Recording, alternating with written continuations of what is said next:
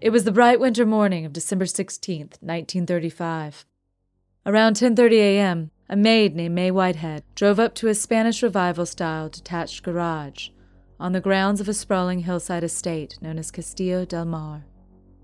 Less than 400 feet below, directly on the Pacific Coast Highway down a winding set of stairs, was the successful roadside restaurant owned by May's boss, the 29-year-old movie starlet Thelma Todd.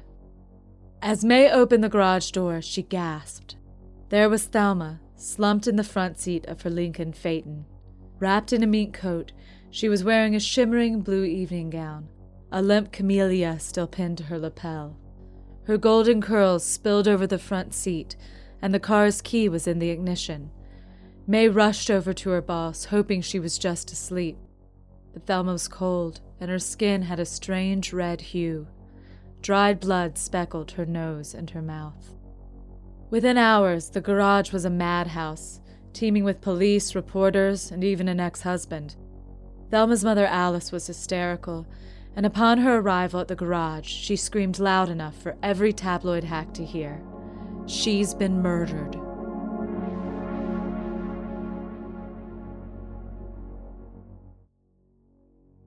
I'm Hadley Mears, and this is Underbelly LA.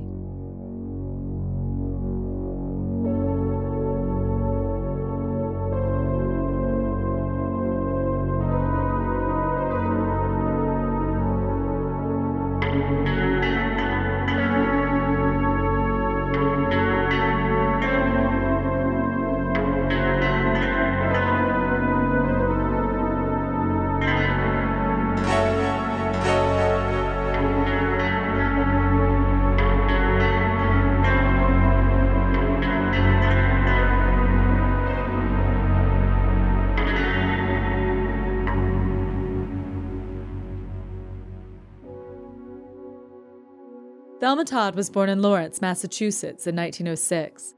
An intelligent, personable girl, she trained to be a schoolteacher. But after being crowned Miss Massachusetts in 1925, Thelma was soon on the fast track to Hollywood. Beautiful and vivacious, she found a home at the Howrutch Studios, where she became a popular personality in slapstick comedies. Her greatest fame came from her buddy comedies with the legendary comedienne Zazu Pitts. According to Vanity Fair, the duo complemented each other perfectly. Todd was brash and confident, and Pitts a more dithery presence. "They have gumption, they're unflappable," film historian Molly Haskell told Vanity Fair in 2018. "They're looking out for each other. You can just feel the value of the twosome. They are modern women. Hopefully they will rise to the top, but in the meantime, they're just going to wing it and figure things out." Thelma also appeared in popular comedies with Buster Keaton, the Marx Brothers, and Joey Brown. Nicknamed the Ice Cream Blonde and Hot Toddy, Thelma was beloved by her co-workers for her easy, unaffected charm.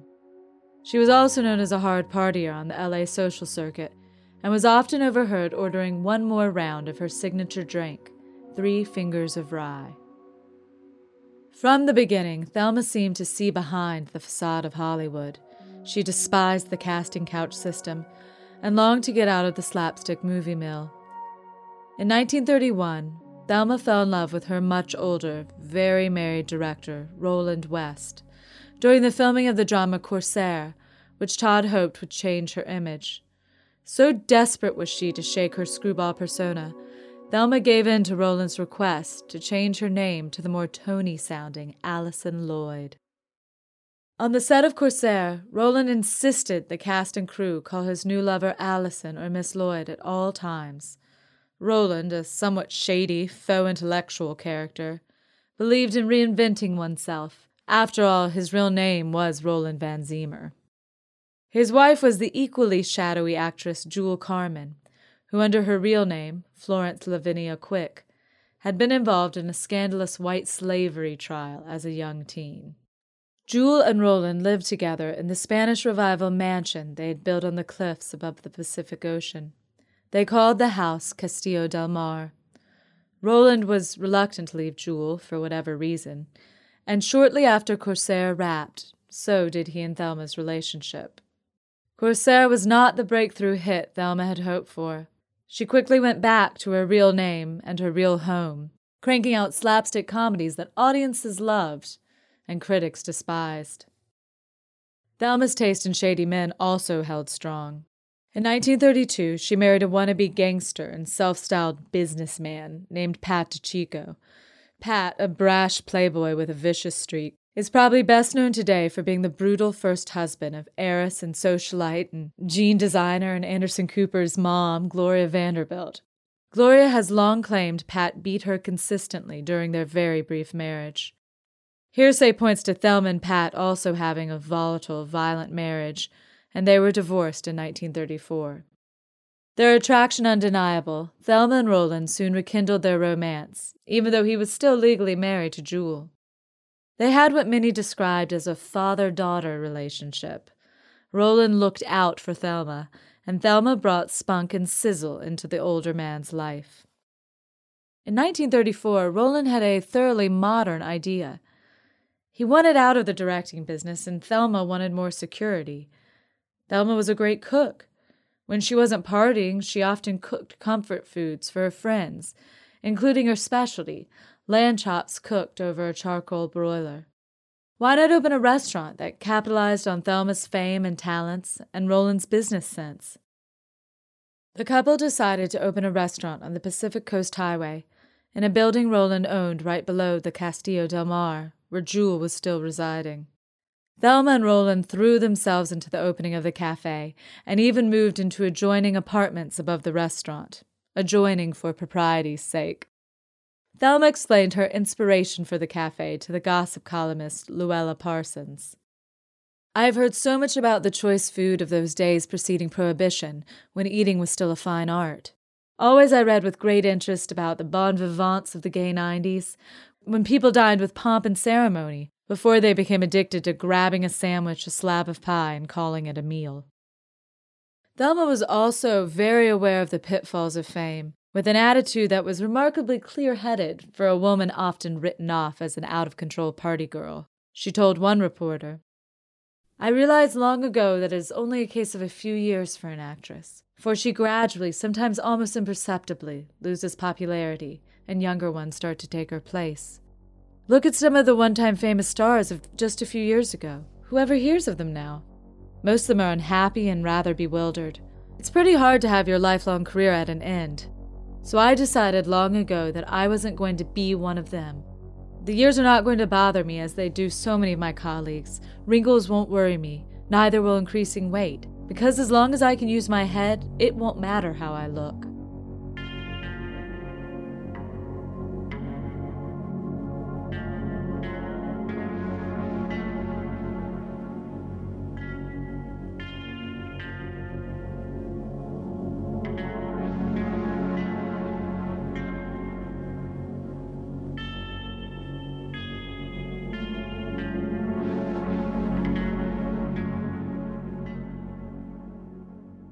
Thelma Todd's Sidewalk Cafe opened at 17575 Pacific Coast Highway in the summer of 1934. The cafe, which included a full swank bar, was an immediate hit with the movie elite, who didn't mind the cafe's high prices. There was a private area upstairs called Joya's Room, where customers dined on frog legs and grouse, and where some casual gambling may have been permitted. A typical advertisement for the cafe read, "Thelma Todd's Sidewalk Cafe, serving a Long Island shore dinner, fish with Allisson sauce unequaled, French-Italian dinner, pancake Suzette unsurpassed. The reason, from the Savoy London and the Crillon Paris comes our chef." Thelma, always a hard worker, was the consummate front woman. She was often at the cafe, sitting behind the counter making change. There were also pictures of her posing in the kitchen or standing in front of the cafe's marquee, and those were distributed to newspapers and fan magazines. By October 1935, the cafe was doing so well that the LA Times reported, "Business is so good that Thelma Todd is going to build a new addition to her sidewalk cafe. She plans to spend approximately $10,000 on improvements." But Thelma could not escape the pitfalls of fame. Throughout early 1935, she was terrorized by menacing letters and phone calls at the cafe. Her stalker, who called himself the Ace of Hearts, threatened her and attempted to get extortion money from her. The FBI was called in, and in August the stalker was arrested in New York. Thelma breathed a sigh of relief and started shooting her latest movie, The Bohemian Girl, with the comedic duo Laurel and Hardy. On the chilly Saturday night of December 14th, 1935, Thelma put on a shimmering blue evening gown and wrapped herself in her prized mink coat, ready for a night out on the Sunset Strip. When Thelma left her apartment above the cafe, Roland, who worried about Thelma's drinking, warned her to be home by 2 a.m. Thelma laughed and countered she would be home by 2:05 a.m. Thelma was on her way to a party at the hippest nightclub in Los Angeles, the Cafe Trocadero, which had recently opened on Sunset Boulevard in West Hollywood. A dinner party was being thrown in her honor by the director and actor Stanley Lupino. The party included his 17-year-old daughter, the future movie star and director Ida Lupino. At the Trocadero, Thelma was her usual charming, effervescent self. She was the life of the party, so distinctly sparkling, Stanley Lupino told reporters. She told me she cared little anymore for the gay whirl of society. Other interests, including her sidewalk cafe, required much of her time. The merriment was briefly interrupted by Thelma's ex-husband, Pat DeChico, who had weaseled an invitation out of Ida Lupino the night before. According to Ida, Pat was unsurprisingly a jerk to Thelma, and she quickly told him off.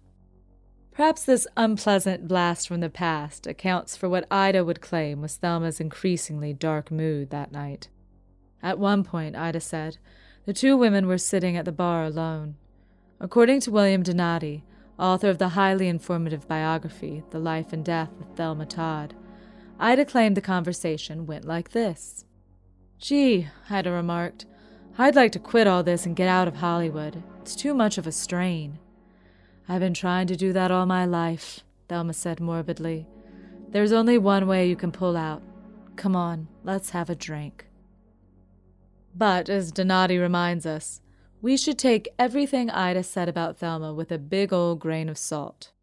Ida was dramatic and intense, and prone to exaggeration her whole life, and she was only 17 when the circus surrounding Thelma's death occurred.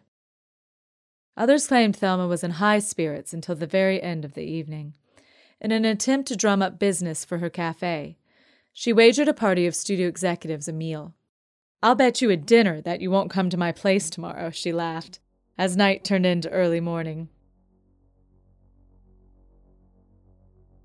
Around 3:15, an unsteady Thelma headed out to her chauffeured car. As the car drove away, she leaned out the window and cried, Goodbye to you all. Ida, of course, elaborated. She got into her car, placed her hand on her forehead, and made a sweeping gesture as though saying farewell to all of Hollywood.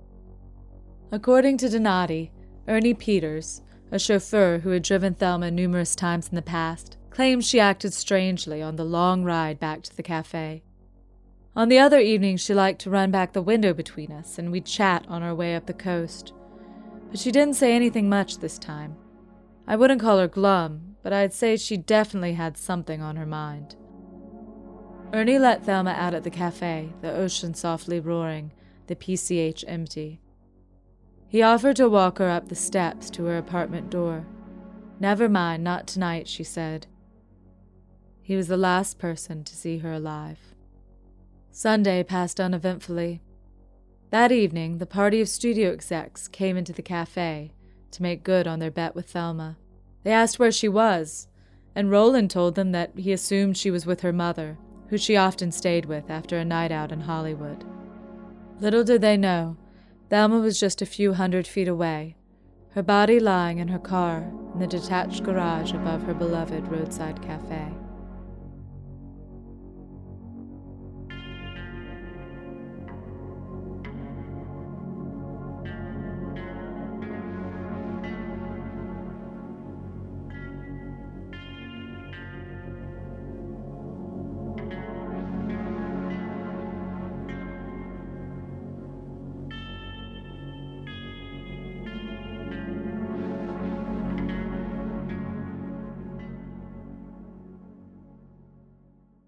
On Monday, after May Whitehead found Thelma, the garage became more of a photo shoot than a crime scene.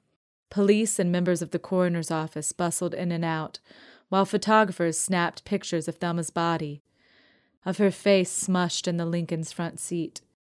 Pat DiCicco appeared, rushing, as always, towards drama.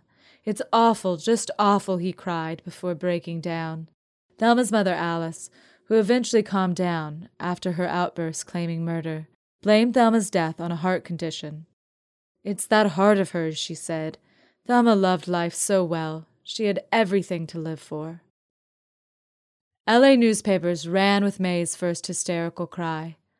Yes, the LA Times reported, the autopsy surgeons had found that Thelma had died of carbon monoxide poisoning from the car's running engine. But that did not lessen the vigor of an investigation being made by police into the riddle of circumstances surrounding the finding of the film player's body. Hearst Examiner, never to be outdone, blared, "If her death was accidental, it was as strange an accident as was ever conceived by the brain of Poe."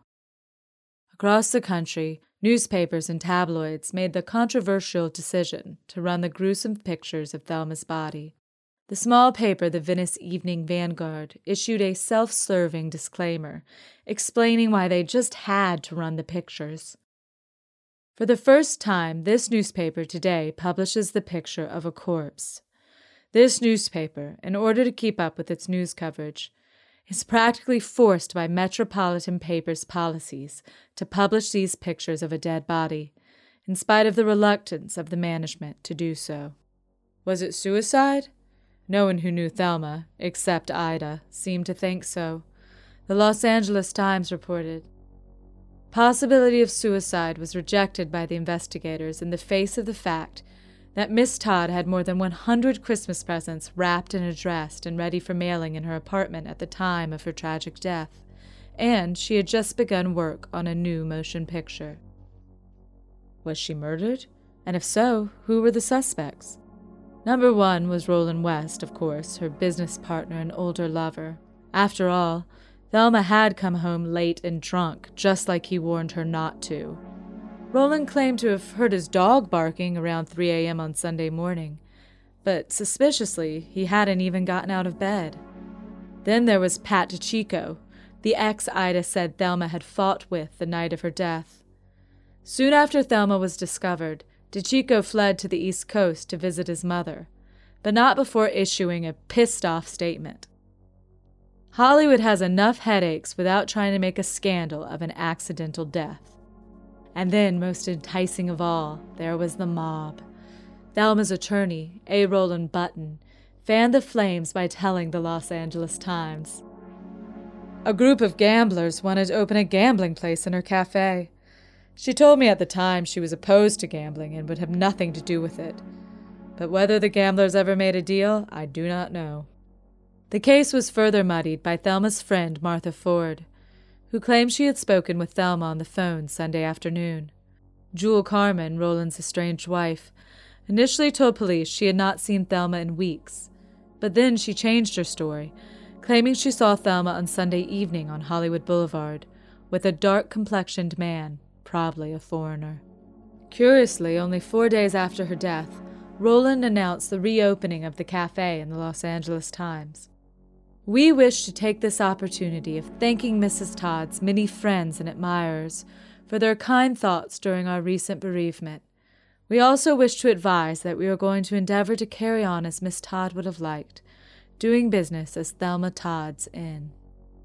Not surprisingly, ghoulish sightseers descended on the cafe, and trophy hunters started picking the cafe clean of anything that said Thelma.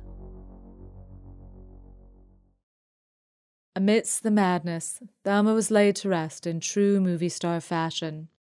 At Pierce Brothers Mortuary, thousands of fans lined the road, waiting for a chance to file by Thelma's open casket, where she lay in blue satin pajamas.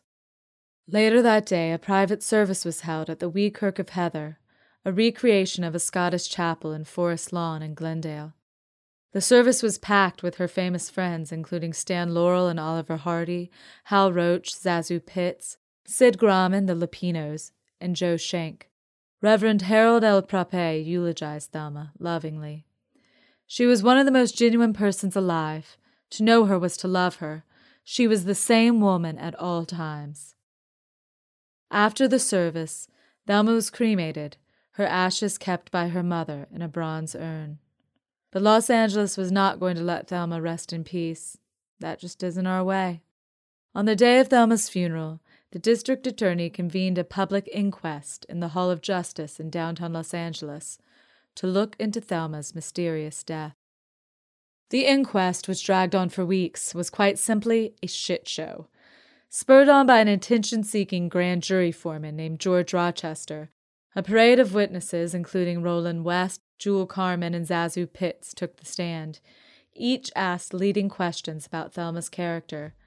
The grand jury visited the garage and the sidewalk cafe. There they found Roland West waiting to greet them, in a natty blue blazer, holding a cocktail. Not surprisingly, Ida Lupino gave the most dramatic testimony of all, talking of Thelma's morbid streak. She also claimed that Thelma often said, "I would be the happiest girl in the world if some catastrophe would befall me. Life isn't worth its candle. While we're here, we should laugh and be gay and have fun." She also claimed that Thelma had told her she was in love with a man in San Francisco and was going to meet him the next day. Ida's father clarified, yes, Thelma had talked of a mystery suitor, but it was always in jest. Thelma's mother Alice was called to the stand 3 times. Fed up and furious that her daughter's death had been turned into a public spectacle, Alice unloaded on the press outside the courtroom. This grand jury investigation, and the manner in which it is being conducted, is the work of cheap politicians looking for jobs at the expense of my daughter's name. She is dead and is not able to defend herself, but I am here, and I will defend her good name. I am certainly convinced that Thelma's death was an accident. If I am satisfied, I don't see why anyone else is interested. 2 days later, an emboldened Roland West directly confronted George Rochester in the grand jury. I will not answer any questions that might reflect on the character of Miss Todd. Anyone in my position would do the same thing. According to Donati, when he was asked to pose for a picture, he agreed, dramatically remarking, "A photograph, like a glimpse in a mirror, is just an illusion." Shortly after, the grand jury closed its investigation. So what really happened to Thelma Todd? Well, the most likely scenario is this. An intoxicated Thelma realized she was locked out of the cafe and did not want to wake Roland up. After all, she was very late. She probably either walked up the road or the set of winding stairs that led to the garage to sleep it off for a few hours until it was daylight. It was cold that December morning, and she probably turned the car on to get warm. Then she was quickly overcome by the fumes and died of carbon monoxide poisoning.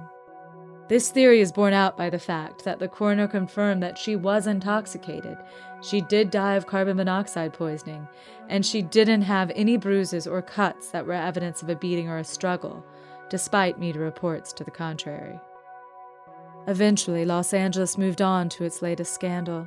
Roland soon found that now that the frenzy had died down, Thelma's name conjured up sadness and unease, not business.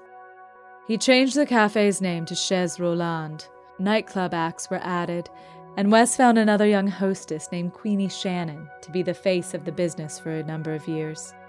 Roland eventually remarried Lola, one of the famous Lane sisters. After his death, Lola gave the cafe building to Paulus Productions, a Catholic production company. It was sold in 2017 for $6 million. Don't be shocked, but Thelma's ghost is said to haunt the building. Castillo del Mar, home to Roland and Carmen, is still there too, on the cliffs overlooking the Pacific Ocean.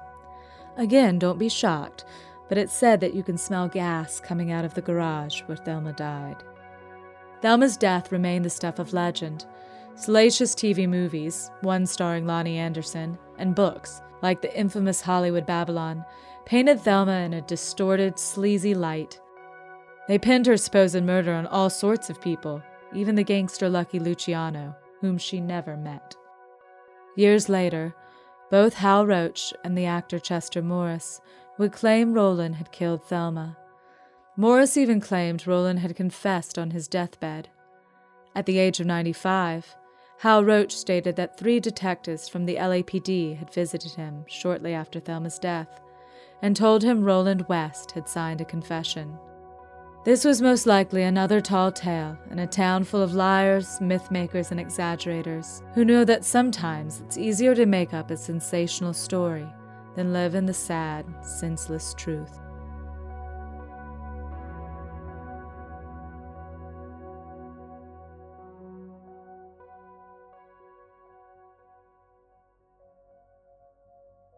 I'm Hadley Mears, and you can follow me online at Hadley Mears, HadleyMears. You can follow Underbelly LA on Twitter at Underbelly LA Pod. We're also on Facebook. Just search for Underbelly LA. Listen to all future episodes of this podcast by going to underbellyla.com. You can subscribe on Apple Podcast, Google Play, Stitcher, and anywhere else you'd normally find a podcast.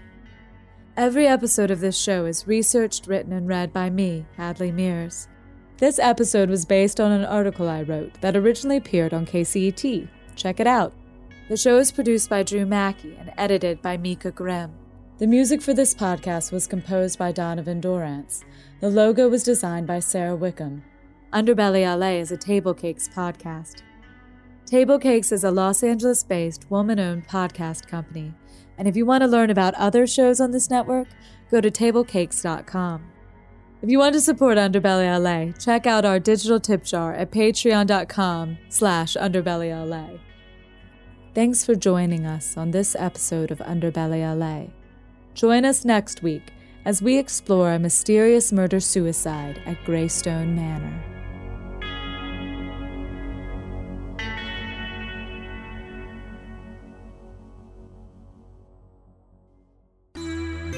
A Table Cakes production.